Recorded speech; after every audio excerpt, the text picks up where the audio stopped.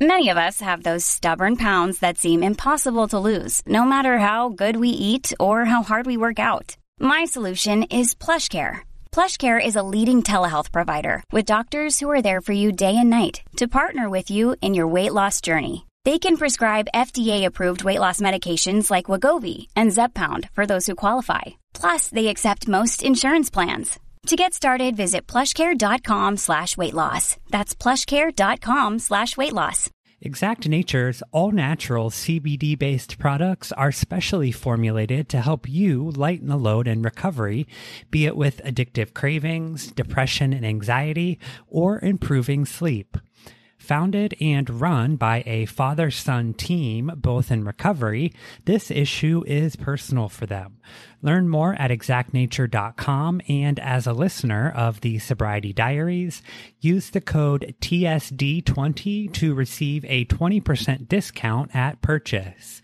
Again, TSD20 at exactnature.com. Look, Bumble knows you're exhausted by dating. All the must not take yourself too seriously, and 6'1" since that matters, and what do I even say other than, hey? Well, that's why they're introducing an all-new Bumble, with exciting features to make compatibility easier, starting the chat better, and dating safer. They've changed, so you don't have to. Download the new Bumble now. How are you? I am fantastic. How are you? Amazing. Good. Thank you for making time tonight. This is kind of exciting. What part of the world are you in? I am here in the States in Columbus, Ohio. Oh, okay. How about you? Cool. I am in Kansas City. Not terribly far. Not terribly far. Yeah. I used to be kind of back and forth. LA is my second home. Got it. But when coronavirus happened, I quarantined here because my whole family is here. So it made sense to be stuck here. Got it. I see. It has been an interesting journey. And here we are 3 years later, right? In the blink of an eye. I read this article recently. And usually when I say I read an article, it means TikTok or Instagram, but this actually was an article that I read about this sort of mass exodus from Los Angeles and how over the last even before COVID really, but especially since, there has been this exodus from LA County specifically. But it's just interesting to see what we prioritize and hold special, since COVID. Yeah. I think it's interesting to me that it took 3 years for COVID to bother me. Yeah. Because I'm such an introvert anyway. Yeah, so I'm same. Quarantine. I mean, that's kind of my regular life, Right. I wasn't really all that bothered by that. I was like, that's what I've been doing forever anyway. But now it's like, having been here, in the lack of travel, I mean, we did some road trips here and there, but nothing major. And for somebody who, has virtually lived out of a suitcase for a decade, it's just now, finally, I'm like, what the heck am I doing? Like, I've never spent this much time in this city. I've never been landlocked like this. Like, I need an ocean. I need to get out in the world. But yeah, it's taken 3 years for me to get annoyed. In the beginning, the sort of quarantine or isolation was like, this just an excuse now to cancel plans. So I had to start checking myself and making sure that I wasn't, going back to my old ways of isolation and sort of being just in my own little cocoon. So yeah, I definitely love being in my bubble. Yes. And I just recently had to put my dog down, and that has been so freaking challenging because he made it so much better to be in the bubble. Yes. You know what I mean? And it's like, imagine. now I'm like, oh my gosh, I don't know what to do with myself. But the bubble's definitely not the same without him. I can't imagine. Yeah. He's a grumpy old man now, but he has literally kept me sane. Yeah. So I'm so sorry to hear that. 14 and a half years. And I mean, we had an incredible life. He traveled all over the world with me. And It was amazing. I mean, it's been devastating, but it's not like you don't know it's going to happen. Right. Like that's what I keep saying in my head. I'm like, Angela, what did you think? Did you really? Because I would always talk to him about living forever. Yeah. But I'm like, that's what I say. I'm like, that was going to happen? Promise me. Yes. But I can't. Oh, how long has it been? Hard. Just a few weeks. Like this is literally the first time I've said the words without crying. Goodness. Like I'm getting so much better. Yeah. Each day it gets a little bit better, but it's just weird because I mean, everything you do revolves around them. Like everything. I mean, every light I turn on and when and where things are set and what time we do things and my schedule, like everything revolves decision, around them. Every trip. Everything. Yes. Yeah. Yeah. And I feel really kind of lost, so I'm just like, I don't know what to do with myself. Like I used to have this kind of deciding factor and now I'm just me. Yeah. It's very weird. Very weird. Sometimes I produce my episodes as sort of a behind the scenes look. And I feel like we've already talked about so many good things. I feel like I should perhaps formally open the episode and then we can kind of just go from there.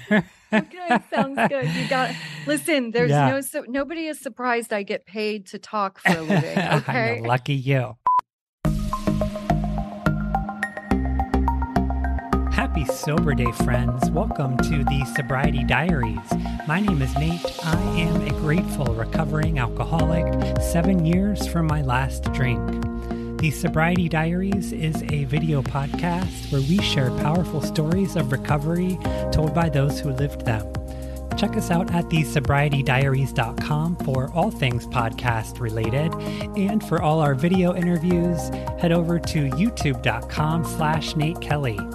Also, please share this podcast with just one person in your life who may still be struggling. You just never know what they may need to hear today. Recovery is possible. Well, I'm here with my new friend, Angela Pugh. She is the host of the Addiction Unlimited podcast. She is a master coach. She is an interventionist. I definitely want to get into that because that fascinates me. But if you don't mind, I would love to start with a bit of your personal journey and how we have made it to this point where now you are able to offer yourself in a way that can help others and sort of this service aspect, as we've talked a little bit about.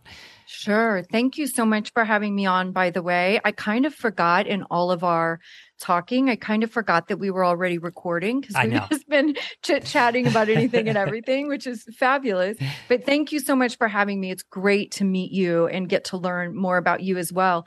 So I will give a little bit of my drinking story. I don't delve too much into that a lot because we all kind of understand that pain and what it's like to live trapped in that alcoholism and how bad it is. I will say that I refer to myself sometimes as an accidental alcoholic. I didn't start drinking really young. I didn't start drinking to mask pain or any of those things. I was a really comfortable, confident, well-adjusted kid in high school.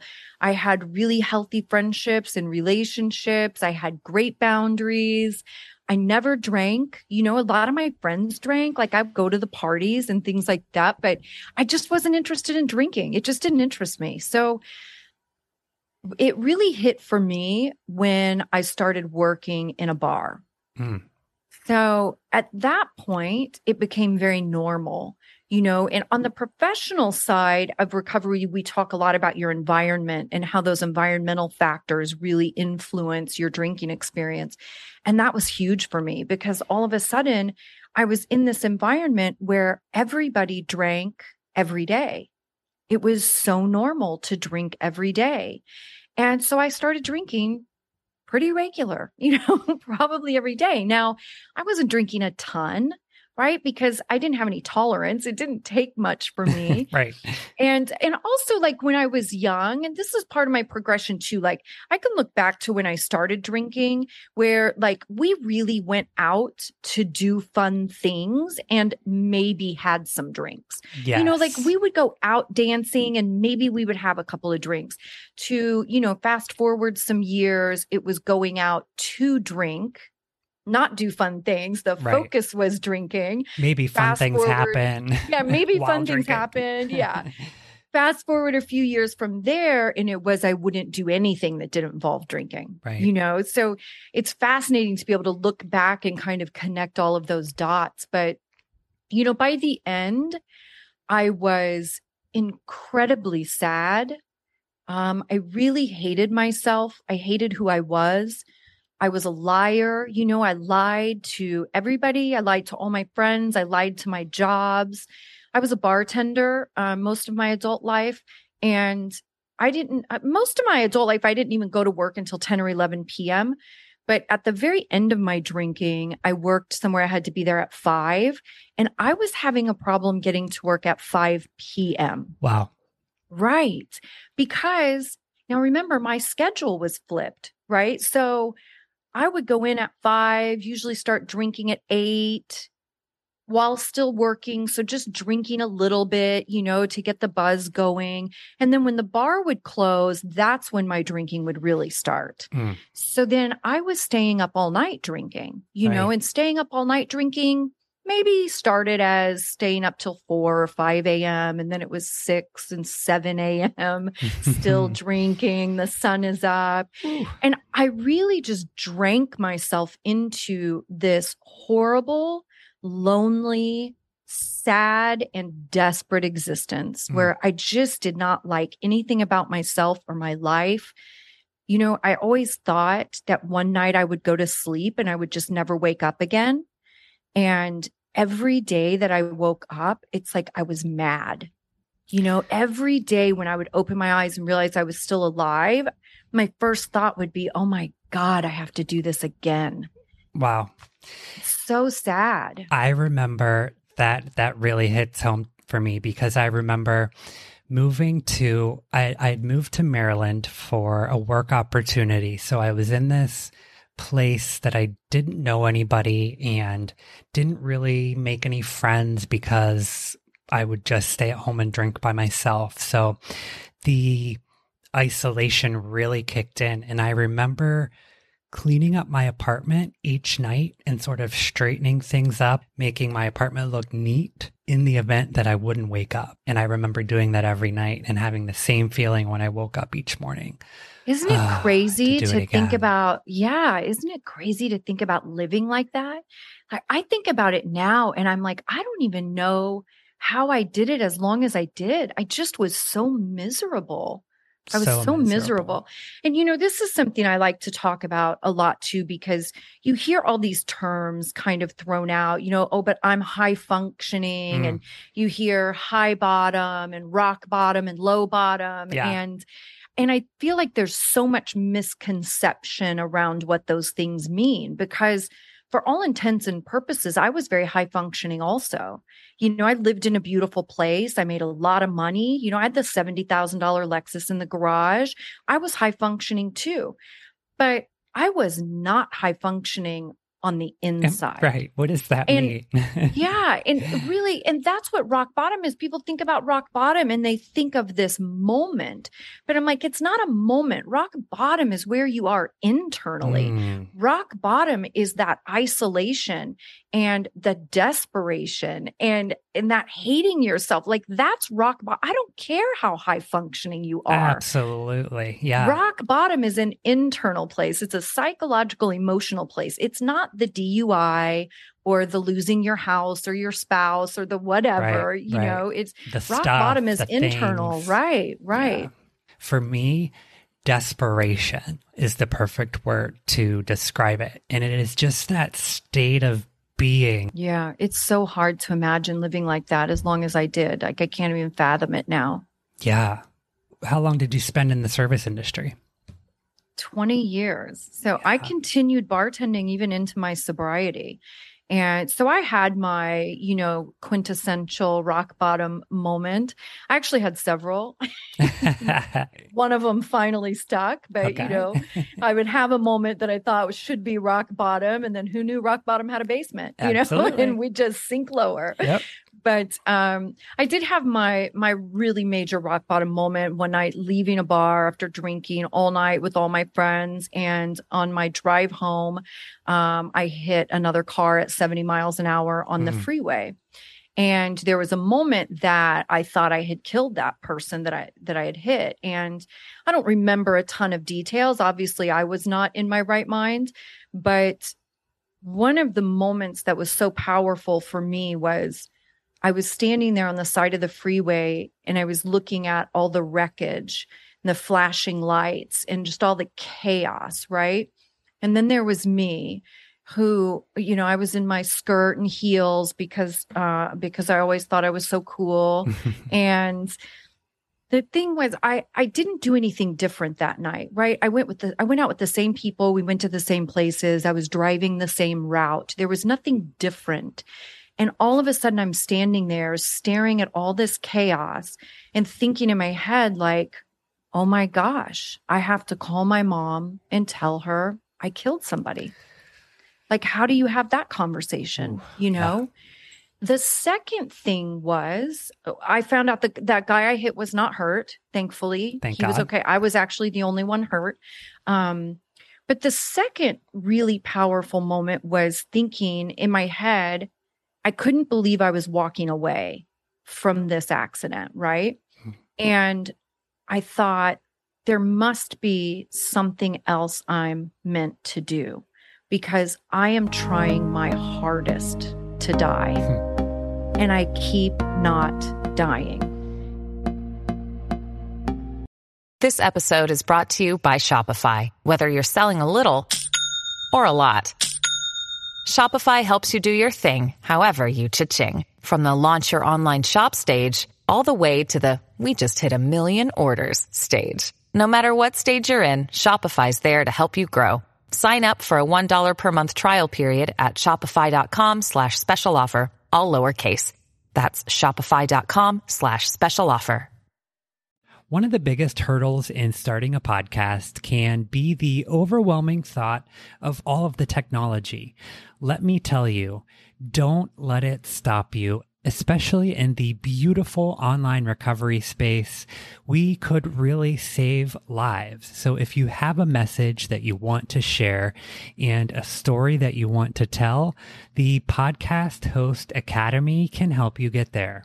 Inside the Podcast Host Academy, you'll find courses on everything from equipment, software and editing, to presentation skills and vocal warm-ups. Click the link in today's show notes for an additional 15% off your subscription to the Podcast Host Academy and Alitu.com. That is Alitu, ALITU.com. Probably like the second, maybe third situation that I probably shouldn't have walked away from. And that was the thing that struck me, like I must have a different purpose. And I had never considered that I could hurt somebody else in my drinking. And I know that sounds so ridiculous. Like, obviously everybody knows drinking and driving is dangerous. Yeah. But I did it for 15 years, and I never hit anything. Right. So that thought to me wasn't dangerous. I never thought of driving as dangerous or whatever. I was just drunk, but same. And that was really terrifying to me, because it's like, I didn't care if I hurt myself. Right. Obviously at the state I was, I would have loved to have died. Mm-hmm. I didn't care if I hurt myself, but the thought that I could hurt somebody else, and then all the what ifs. What if he had a kid in his backseat? What if I was on a side road and he was on the sidewalk, not even in a car? All of those things mashed together created my rock bottom moment. And all of that was literally probably 30 seconds. Right. All those thoughts was probably 30 seconds of like, oh my gosh, like this is not an option in my life anymore, period. It's kind of just struck me when you said you hadn't considered the possibility of hurting other people physically. Had you considered the fact that you were hurting other people in your life, maybe not physically, but emotionally? Oh, it took me a couple of years into recovery to realize that. Same. I had no concept that Well, that was even a possibility. I also didn't live close to any of my people, right? Like I left where I was born and raised and I moved to Los Angeles, and I was in Los Angeles for a decade, right? So I really, like, my family didn't know much about anything. Now, at the same time, when I moved back to my hometown, that's when my drinking really went crazy out of control.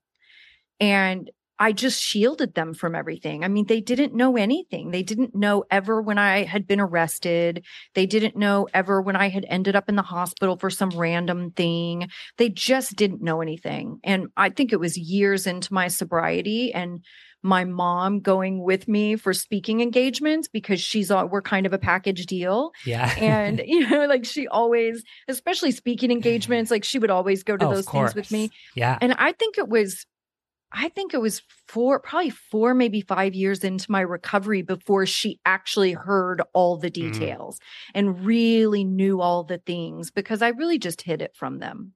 I hid my whole life from them. So we wake up the next morning after the accident. So what did you put into place then? Was that the last drink? So that was not the last drink. As we do. Yeah, right. 3 days later, so me and some of my friends had bought concert tickets like months before all of this happened. And I locked myself in my apartment. Now, my face was all busted up from my accident. Like I face planted the steering wheel of my car, so my nose was broken. But my nose wasn't broken in the way where you get two black eyes. My nose was broken at the bottom, so the entire lower half of my face was swollen. And then I had 2 cracks in my head, like up at my hairline. Yeah. So I was pretty busted up, and I just laid low. For 3 days. And then it was time for this concert. And all my friends were like, Angela, you have to get out of the house. Like, you can't just stay in there forever. Let's just go to the show. We've had these tickets for months. It'll be fine. And I'll tell you a pivotal mistake and learning lesson. I assumed that everybody would understand I wasn't drinking because I just had this major catastrophe, Yes, right? So it was like, they have to understand I'm not drinking. So I thought, okay, they were like, we don't care what you look like. It's just, you have to get out of the house. So I go, the concert was about an hour away from my house. I didn't drive, right? And I had a second car. But I was really freaked out after my accident. Yeah, I was really scared to drive. So they picked me up. So I was trapped. I didn't have anybody that was willing to drive that distance and pick me up, right? I had already burned all those bridges. And I didn't have, $100 for a cab ride home. Yeah. So we're standing in line and my buddy's like, okay, I'm going to get drinks. And I had the strength one time to say, I'm not drinking. And I looked at him like he was crazy. I was like, I'm not drinking. And he looked at me and said, Angela, I know you'll drink if I get you something to drink. So you may as well just order what you want. Ugh. And in that split second, I was like, oh my gosh, what am I going to do? Am I going to go through this night and be miserable because I'm sober and everybody's drunk? Are they going to be mad at me? I have no escape. I have no way out.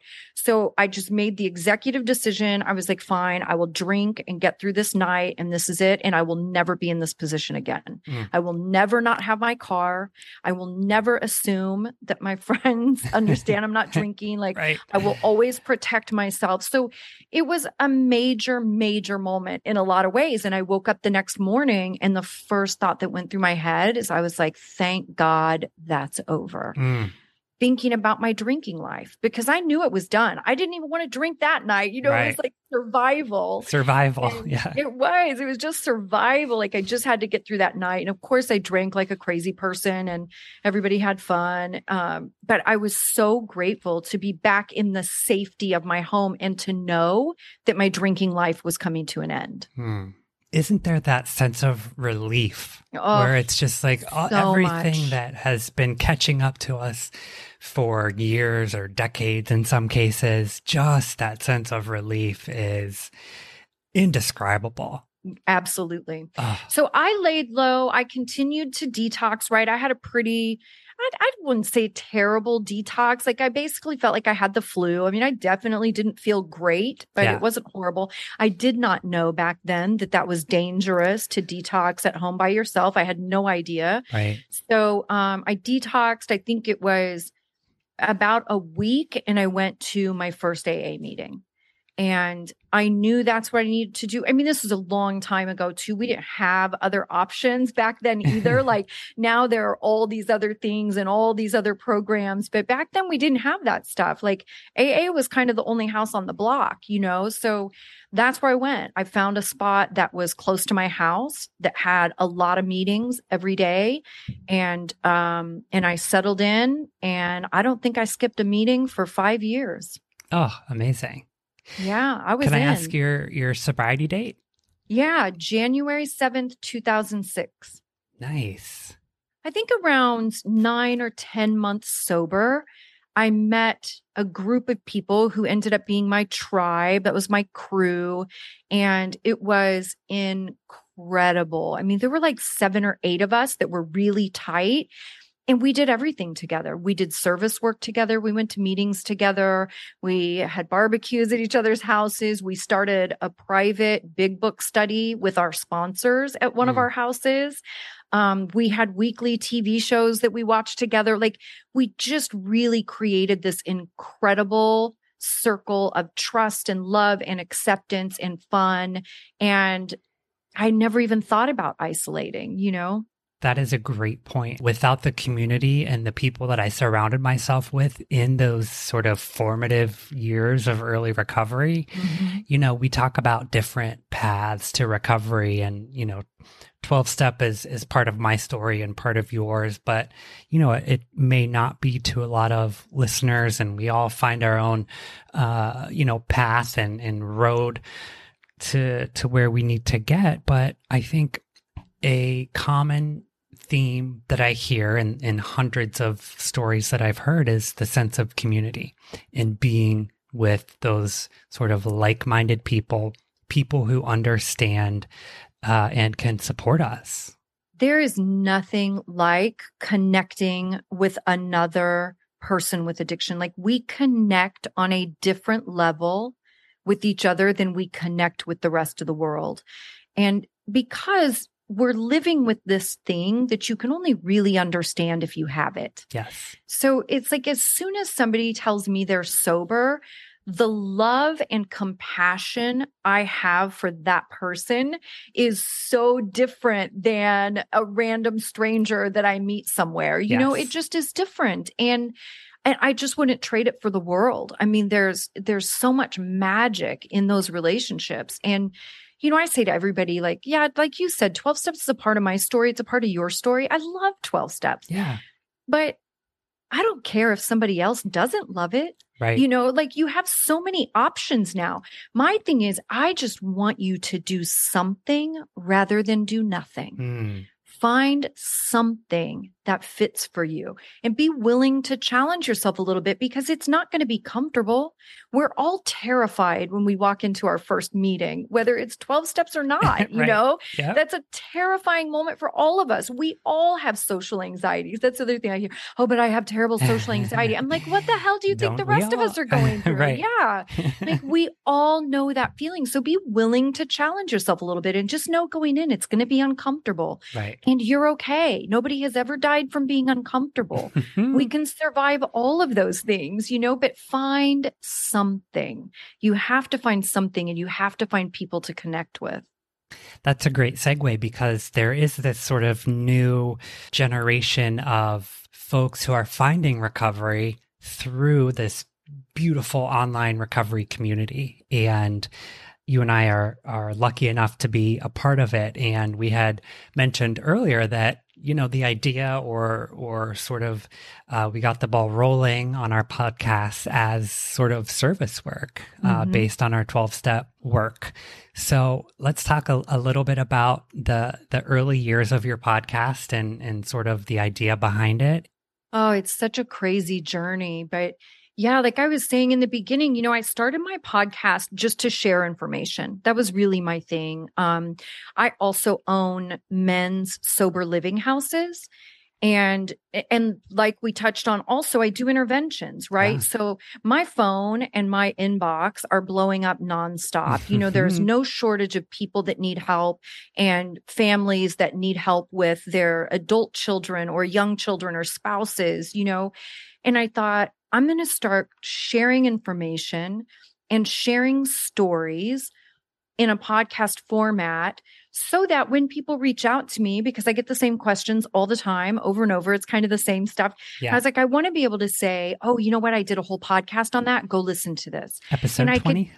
Yeah, right. And I could steer people to get more information, and that's really how it started. And I was kind of recruiting my friends and having them come on and just talk about recovery with me.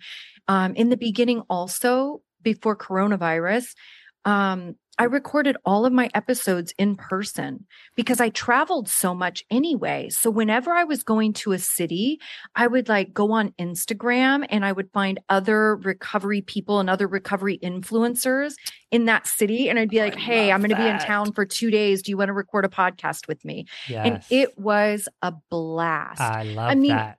It was really unpredictable also, I was recording in Los Angeles and I think I had 6 people I was recording that day. And one of my good friends owns a treatment center out there and he gave me his outpatient office to record in. Mm-hmm. So we're sitting there and literally the window to the street, to Vine Street, right? World famous street. Yes. Vine is right outside the window and the sidewalk's right there. And it's no secret that LA has its share of homeless people. Yes. So I'm sitting here and I'm recording where I think it was Wes Geer who played in the band Korn, right? And we're having this great conversation and we're cracking up. And all of a sudden, this dude lays down outside the window with his little transistor radio and starts singing Black Magic Woman. And it's in my episode, there's no way to cut it out. You know what I mean? Yeah. So I always had these weird little things pop up. Where one time we were recording in the hotel and their hotel music came across in my podcast. You could hear it through the whole thing, but it was so much fun and this incredible energy getting to meet everybody in person. And it was really fantastic. And I think I'm going to start doing more of that again too, because sounds really fun. It was really phenomenal. But then all of a sudden, I had 1 month, in podcast world, you never really know if you're doing well. Yeah. It's what is good? How many downloads is good? So you don't really know. It's is it good or does it suck? I don't know. But what I knew was my downloads were getting bigger every month. Mm. It was growing every month. And I had somebody tell me, a more experienced podcaster said to me once, he's like, wow, that's really good. He said, what that usually means is people are coming back and they're sharing episodes. And I was like, oh, okay. And then I think I was about 8 months in and I had a huge jump in downloads one month. Yeah. And that was the thing that really kind of kicked me into gear where I was like, oh, this could be something. And it took me a long time to get there. I just kept plugging away and doing episodes and I did all my own post-production and still do a lot of the time. Yeah. But I didn't have a plan around it, right? When people kept showing up and then I started getting reviews and all this stuff, it fueled me to do more and do better. But for me, I was already coaching. I was already a life coach and working with families and working with people with addiction. That had already been my profession for a long time. So all of a sudden they come out with the term recovery coach. And I was like, oh yeah, sure. I've already been a life coach for 10 years. Is that what I've been doing for a decade? Yeah. Let's do it, perfect fit. Yeah. But, also like a good alcoholic, I don't necessarily like to follow other people's rules. So after working with so many people for so many years, I really put together a curriculum that I know works, from my own recovery and from working with so many people. I just put together kind of my own thing that I know is successful and works and is supportive. But the number one thing in that is still connection. Right. You have to have your tribe. And again, Absolutely. I don't care if it's 12 steps or not, but you have to have a tribe, Usually when people don't want to do any program, it's because they don't want that accountability because they know that's leveling up. When you walk in and commit to that, that's leveling up. And like, then you're responsible for your recovery. So true. Angela, tell us where we can find you online if people are moved today by your story or want to work with you in the future. Absolutely. Always easiest to find me on anything at Addiction Unlimited. We have a beautiful, vibrant Facebook group that's full of love and support always. The podcast, like you said, is Addiction Unlimited, and you can kind of find all the information that you will ever want. Angela, I so appreciate your time tonight. Thank you for having me. Thank you so much for listening today, friends. Hopefully you heard something that resonates with you. And if we help just one person, our job is done. Make sure you check today's show notes for all the information discussed in the episode and how to connect with our guest. And as always, check us out at thesobrietydiaries.com, youtube.com/Nate Kelly, and on Instagram at The Sobriety Diaries Pod. Please head over to Apple Podcasts and rate and review the show, friends. It truly helps other people to find the show, and in turn, we can help more people. Until next Wednesday, try your best not to drink and be good to yourselves. Bye, everyone.